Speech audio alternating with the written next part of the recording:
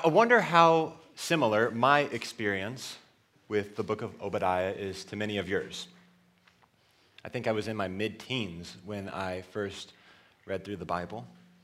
And as I've read through the Bible over the years, I must have read Obadiah a dozen times or so. Likely in a day as part of my Bible reading plan, right?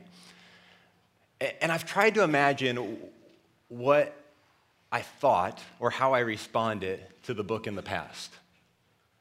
And I'm afraid it probably went something like this. God's really mad at Edom. They're going to get it. God's justice is serious, and the rest of this stuff is super confusing. I think I'll read a psalm, just... And then I'd forget all about it. There are many sections of Scripture like this for me that seem wonderful, right, but also strange and bewildering. Right about a year ago, I decided to pick a book of the Bible, and I was just going to read it over and over again for a week or so, all with the intention of understanding what God was saying through this book. And I chose Obadiah. No shame, because it was the shortest book in the Old Testament. As I started this little journey, which proved not to be so little, I just kept continuing to think, what in the world is going on here? Here's a few things that stood out to me in my studies immediately. No one really knows who Obadiah is. It's a common name in the Bible, but none of the Obadiahs elsewhere in Scripture seem to be our Obadiah. The outline of the book isn't super clear. Its genre is debated. Its date isn't certain. Its relation to other books in the Bible is perplexing. It's not directly quoted in the New Testament. And the rhetoric of Obadiah is brilliant, but confusing. An early follower of Jesus, Jerome, wrote this little bit of encouragement in his commentary on Obadiah. He said, "It is as difficult as it is brief." Thank you, Jerome. At least we're not alone. Consider this, though. This has blown me away. God has breathed out the Scriptures for His people, giving us wisdom for salvation and equipping us for every good work. And in His providence and His perfect wisdom, He gave us the book of Obadiah. Think about that. God means the message of Obadiah for your good. And let me just say, too, that this little book has ministered to my heart in unexpected ways these last 2 weeks.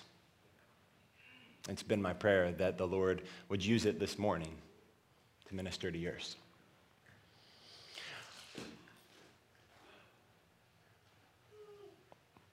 I think we're okay. A quick outline of our time today. We're going to be looking at 3 days that we see in the Scriptures. First, Esau's day of judgment. That's going to be verses 1 through 10. Then Jacob's day of disaster, verses 10 through 14, so a little bit of overlap there. And then the day of the Lord. I'll conclude with verses 15 through 21. So Esau's day of judgment, Jacob's day of disaster, and the day of the Lord. With that, let's start at the beginning, and let's read verse 1 again. The vision of Obadiah. This is what the Lord God has said about Edom. We have heard a message from the Lord. An envoy has been sent among the nations. Rise up and let's go to war against her. So maybe an obvious question to begin with is, what or who is Edom? A little historical background is necessary here. So we get to travel way back in time, all the way back to Genesis 25, to another divine communication from God. In this case, to a woman by the name of Rebekah. She was the wife of Isaac, who was the son of Abraham. Rebekah, who was previously not able to have children, became pregnant with twins. And we read that the children struggled within her. She pleaded with the Lord, "Why is this happening to me?" And the Lord answered her and said, "Two nations are in your womb. Two peoples will come from you and be separated. One people will be stronger than the other, and the older will serve the younger." And this is exactly what happened. When the time came, the first one came out, red looking, covered with hair like a fur coat, really beastly looking. They named him Esau. After this, his brother came out, grasping Esau's heel with his hand. So he was named Jacob, which means heel grabber or deceiver. As was promised by the Lord, these two people would become two nations. Esau would become the father of the Edomites, and Jacob, whose name was later changed to Israel, would become the father of the Israelites. And from the very beginning, Jacob wrestled to take what God had already promised him. You're likely familiar with the story. We'll recap, though. The boys grow up, and on one occasion, Jacob schemes to take his brother's birthright, and as such, Esau famously trades his status as the firstborn, his inheritance, God's blessings, for a bowl of red stew. This is why he was called Edom. Sounds like red in Hebrew. So a hairy red man who ate a bowl of red stew. It was an appropriate name. But later, Jacob conspires with his mother to take Esau's blessing, and as a result, bitterness roots itself deep in Esau's heart. And Esau promises to kill his brother, Jacob. Jacob flees and is gone for 20-some years. There is eventually a point of coming back together, a bit of reconciliation, as it were, but the text is a bit ambiguous here, and as the story unfolds throughout Scripture, we find that continued hostility and resentment amongst the brothers exist.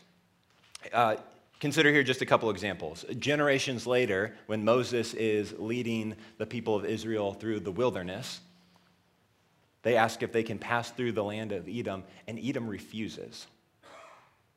Moses pleads even, and they say, "If you come through, you'll meet the sword." Scattered throughout the books of Samuel, Kings, and Chronicles, you see similar patterns of resentment and aggression amongst the brother nations.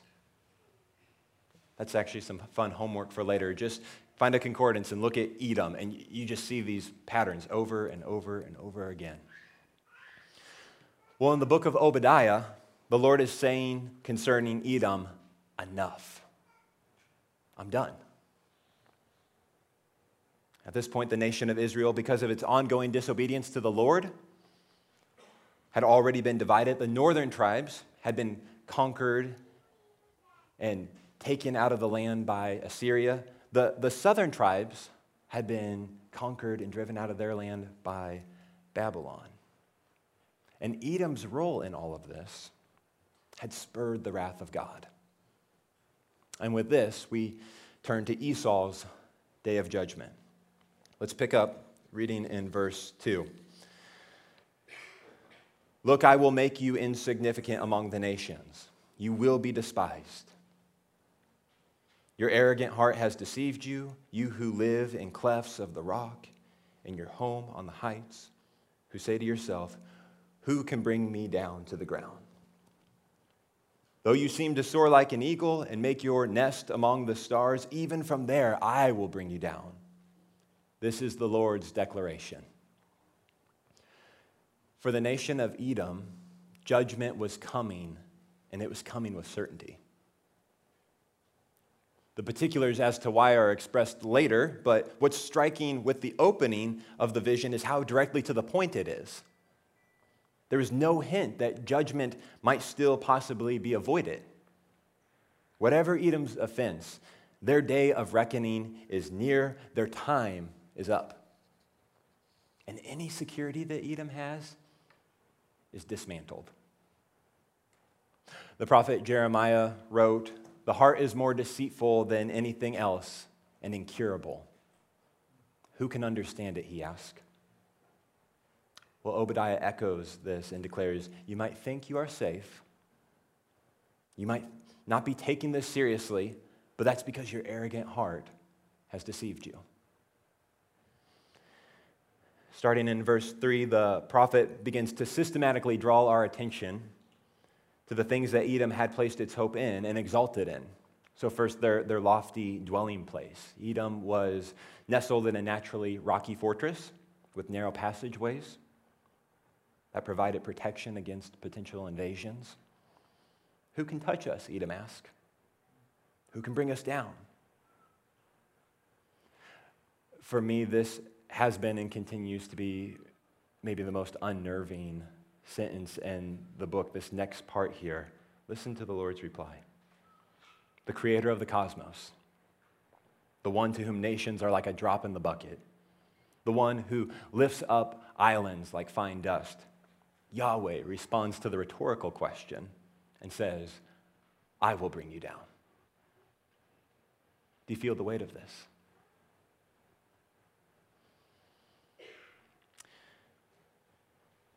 We'll circle right back to this, but let's first read verses 5 and 9. If thieves came to you, if marauders by night, how ravaged you would be. Wouldn't they steal only what they wanted? If grape harvesters came to you, wouldn't they leave a few grapes? How Esau will be pillaged, his hidden treasures searched out. Everyone who has a treaty with you will drive you to the border. Everyone at peace with you will deceive and conquer you. Those who eat your bread will set a trap for you. He will be unaware of it. And that day, this is the Lord's declaration, will I not eliminate the wise ones of Edom and those who understand from the hill country of Esau? Timon, your warriors will be terrified, so that everyone from the hill country of Esau will be destroyed by slaughter.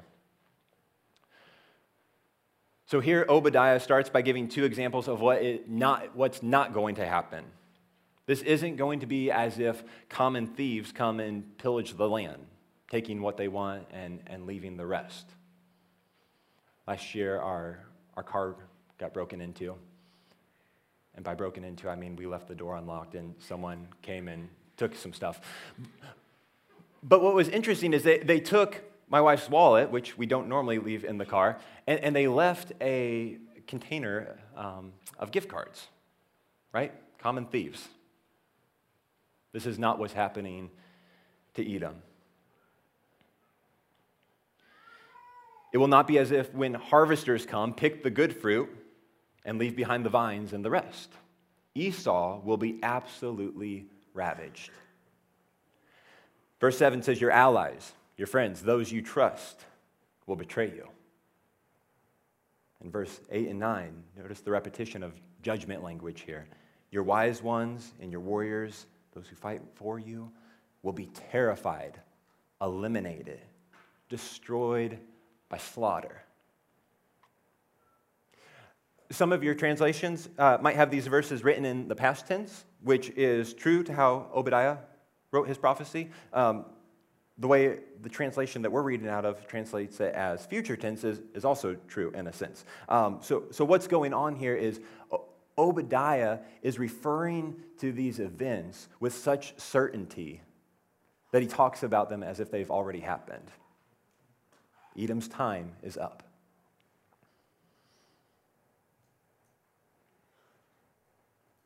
When this day comes, Esau's fortress dwellings cannot protect them. Their allies cannot protect them. Their wise ones cannot protect them. Their mightiest warriors will not be able to protect them. I will bring you down, declares the Lord. So again, do you feel the weight of the statement? The gravity of God's righteous anger against rebels.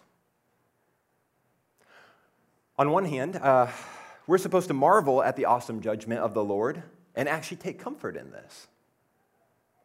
We don't live in a world where the villain gets away, where wickedness has no consequence.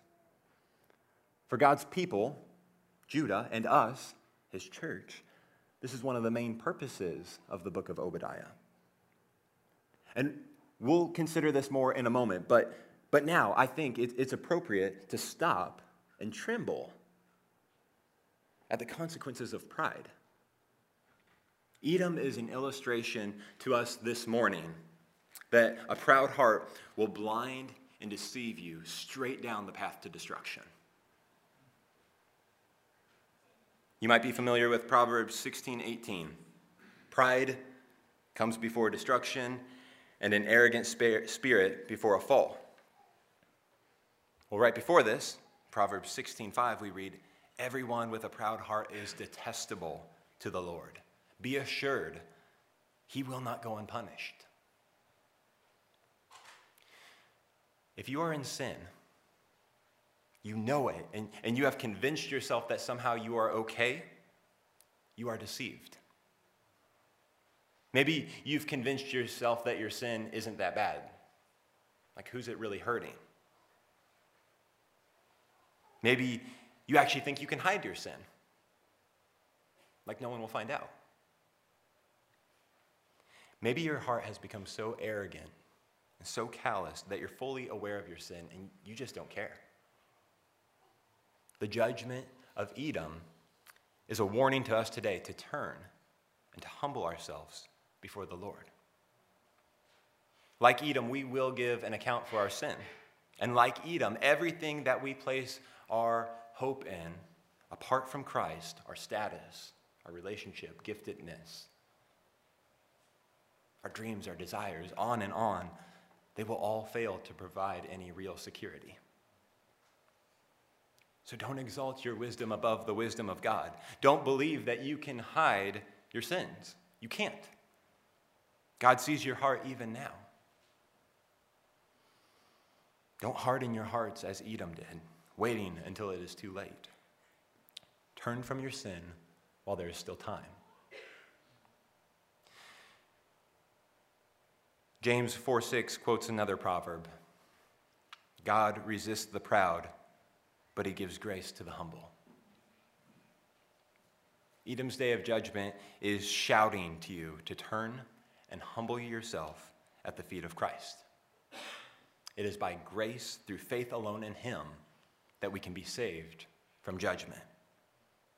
So turn from your sin and turn to Jesus. He is merciful and he is ready to forgive those who call out to him. It is to God's mercy that we continue to look in the next section, particularly in his compassion for those he loves. In verse 10, the prophet continues with his announcement of God's coming wrath, but he also transitions and for the first time summarizes for the reader a reason for why Edom is being punished. Look at verse 10. You will be covered with shame and destroyed forever because of violence done to your brother Jacob. So here we consider the second day, Jacob's day of disaster. Follow along again as we read. Let's just continue to familiarize ourselves with the passage, verses 11 through 14. On the day you stood aloof, on the day strangers captured his wealth, while foreigners entered his city gate and cast lots for Jerusalem. You were just like one of them. Do not gloat over your brother in the day of his calamity. Do not rejoice over the people of Judah in the day of their destruction. Do not boastfully mock in the day of distress. Do not enter my people's city gate in the day of their disaster. Yes, you. Do not gloat over their misery in the day of their disaster, and do not appropriate their possessions in the day of their disaster. Do not stand at the crossroads to cut off their fugitives, and do not hand over their survivors in the day of distress. Well, here Obadiah continues to play with present and future tenses, going back and forth. In verses 10 and 11, we have some very clear indictments against Edom of what Edom had done, past tense. Then in 12 and 14, it seems at first like he's giving warnings or instructions of what Edom should not do. Future tense. I think we're actually maybe familiar with this way of talking. As I was considering this, I was thinking, I actually talk to my children sometimes this way.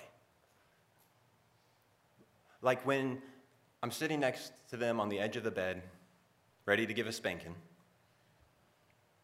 and I look at them and I say, you do not hit your brother.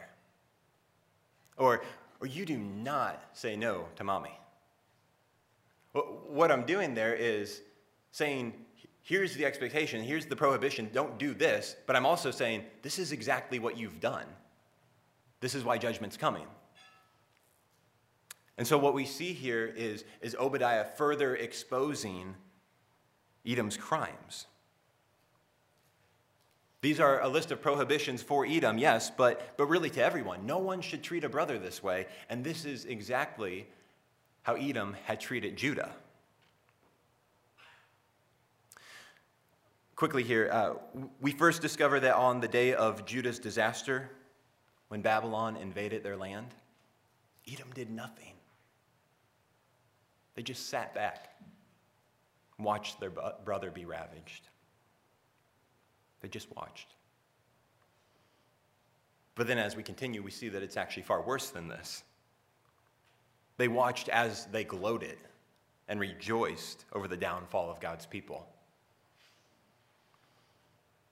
Then we find that Edom actually participated in the invasion, entering the city and seizing the possessions of the Lord's people.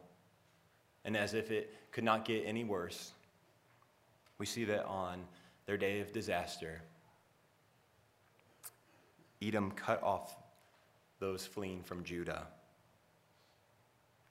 and turned them over to their enemy.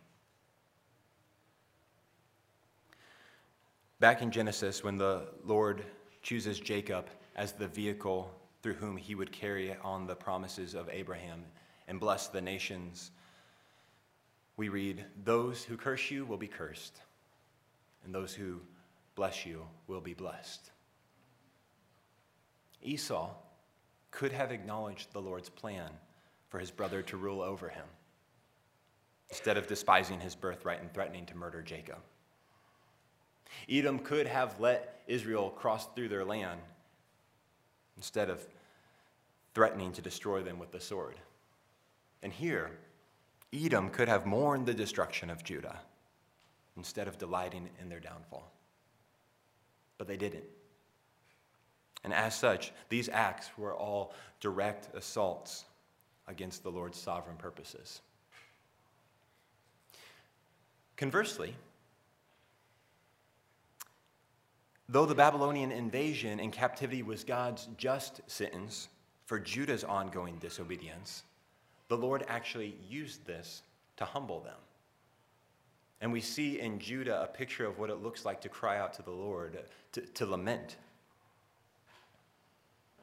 We find that even in their exile, even in their defeat, he had not forgotten them or abandoned them, but was instead still caring for them. He claimed them as his own. In fact, the first section of Obadiah, what we just read, it makes multiple references to the Lord. The next section that we'll look at in a moment, it makes multiple sections about the Lord. In this section, though, there's no mention of the Lord except in verse 13. We're speaking on behalf of the Lord. Check this out. Obadiah identifies Judah as my people. And this highlights again the reason for God's judgment against Edom. Yes, their pride. Yes, in general, God does not let the wicked go unpunished. All that is true. But the main reason given in this little book is that Edom is under the wrath of God because of how they have acted against his chosen people, a people whom he loves and shows compassion. In this way, the message of Obadiah continues as a warning to those who stand against the sovereign purposes of the Lord. We also see, though, a picture of the Lord's compassion and are reminded that in our darkest days, the Lord sees and the Lord cares. Church family, every tear that you have cried, every hurt that you have felt this last week, the Lord sees and the Lord cares. Amen. In the midst of your suffering right now, abandonment, betrayal, loss, heartache, whatever it is, he is near and he is working for your good. And he has power enough to do so. He could not promise to cut off Edom or vindicate his people if he were not sovereign over the nations, but he is. And he is sovereign in the midst of your suffering. Christian, if you are tempted to despair, or if you find yourself wondering, where is the Lord in your hour of trouble? Know that he is in control, and his plans for you have not been frustrated. What's more, he's actually using your suffering to sanctify you, to show you his goodness in your life, to help you to lean into him and trust him more. So trust in his sovereignty and faithfulness. Pour your heart out to the Lord. He is good, and even when troubles heap upon troubles, he sees and he cares. And he will make things right. He is making things right. This leads to the final day we look at this morning, the day of the Lord. Let's read the final section of our text one more time, verses 15 through 21. For the day of the Lord is near against all the nations. As you have done, it will be done to you. What you deserve will return on your own head. As you have drunk on my holy mountain, so all the nations will drink continually. They will drink and gulp down and be as though they had never been. But there will be a deliverance on Mount Zion, and it will be holy. The house of Jacob will dispossess those who dispossessed them, and the house of Jacob will be a blazing fire, and the house of Joseph a burning flame. But the house of Esau will be stubble. Jacob will set them on fire and consume Edom. Therefore, no survivor will remain of the house of Esau, for the Lord has spoken. People from the Negev will possess the hill country of Esau. Those from the Judean foothills will possess the land of the Philistines. They will possess the territories of Ephraim and Samaria, while Benjamin will possess Gilead. The exiles of the Israelites who are in Halah and who are among the Canaanites as far as Zarephath, as well as the exiles of Jerusalem who are in Zephared, will possess the cities of the Negev. Saviors will ascend Mount Zion to rule over the hill country of Esau, and the kingdom will be the Lord's. Obadiah continues with the theme of Edom's future day of judgment. But there's an unexpected twist. While Edom and Judah are still in view, he broadens the scope of his announcement of judgment to include all nations. For Obadiah, Edom has become a picture or a type of all peoples who exalt themselves against the Lord. In this final section, he concludes his announcements against Edom, but also he joins the prophets and other biblical authors in looking forward with hopeful anticipation to a time when God would put a final end to sin and suffering, eradicating evil and establishing everlasting peace. Justice will prevail. The wicked will face God's righteous wrath, and those who delight in the Lord and trust in his promises will reign with him and receive perfect rest on Mount Zion and a new Jerusalem. On par with what we've already seen of Obadiah's style of writing, the timeline of events here gets a bit blurry. But typical of prophetic writings, Obadiah doesn't distinguish between the more immediate context and the distant future.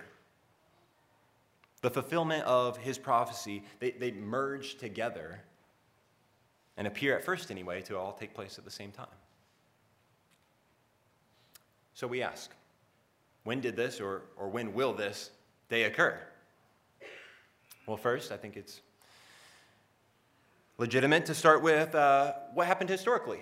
Do we have any record of any of these events having taken place? Though it was in phases, a day of reckoning did indeed come for Edom. We know the nation was invaded and conquered, perhaps as quickly as within a couple decades of the prophecy given here. The prophet Malachi, you can read this later this afternoon, Malachi chapter 1, verses 1 through 4, he confirms that Edom would never rebuild or never recover. And history testifies to this. Later invaders would drive the Edomites out of their land. Within the century, they would lose their identity as a people, and they would drop out of recorded history. Well, what about Judah? This one's a bit more difficult. History also records that the Jews would be restored, at least in some sense. Elsewhere in Scripture, we read about them returning from their exile back to Jerusalem and rebuilding the temple. The locations, all those funny names that we just read, described in verses 19 and 20, they're surrounding territories to the north, south, east, west of Jerusalem. They outline the promised land, as it were, and Judah would return to reclaim the land promised to their forefathers. But this would be overturned again, and the Jews would be conquered again. The temple would be destroyed again. So Obadiah's words here have further meaning and point to greater fulfillment. In this way, the day of the Lord has come, but it was also coming. Or another way to say it, we see in Edom's day of judgment and Jacob's day of disaster and the return of Judah from exile, we see intrusions of an ultimate day of the Lord. The New Testament authors confirm for us that this fulfillment is found in Jesus. Consider two examples. First, Acts 2, the day of Pentecost. Peter looks at the prophecy of Joel 2, if you want to read that later, in which there are described signs of the coming day of the Lord. And he sees their fulfillment in the death and resurrection of Jesus. The Apostle Paul, on the other hand, very clearly refers to the second coming of Christ in his letter to the church of Thessalonica, 1 Thessalonians 5:2, and he writes this: "The day of the Lord will come," to which I think Peter would see no contradiction and say, "Amen." This is the hope that Obadiah points us to. We should see the dawn of this coming day and Jesus' sacrificial death and his triumph over the grave. Were it not for God's love for us in Jesus,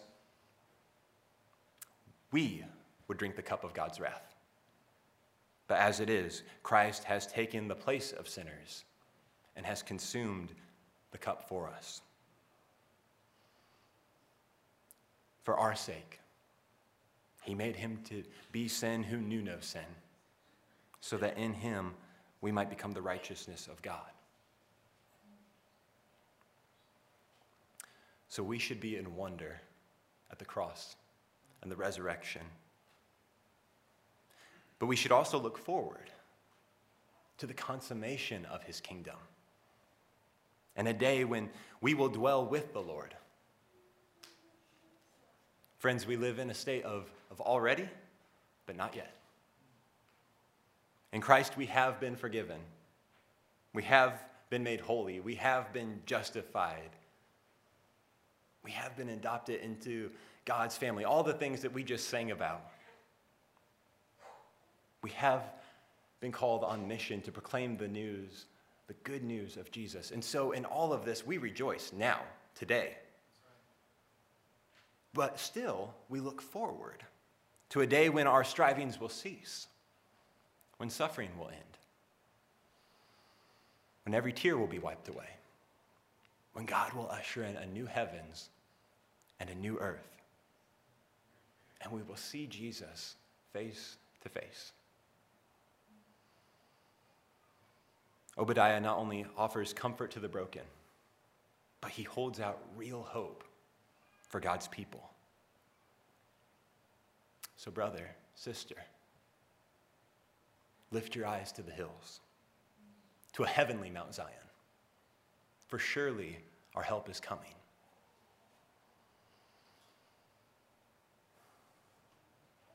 Why has the Lord given us the book of Obadiah?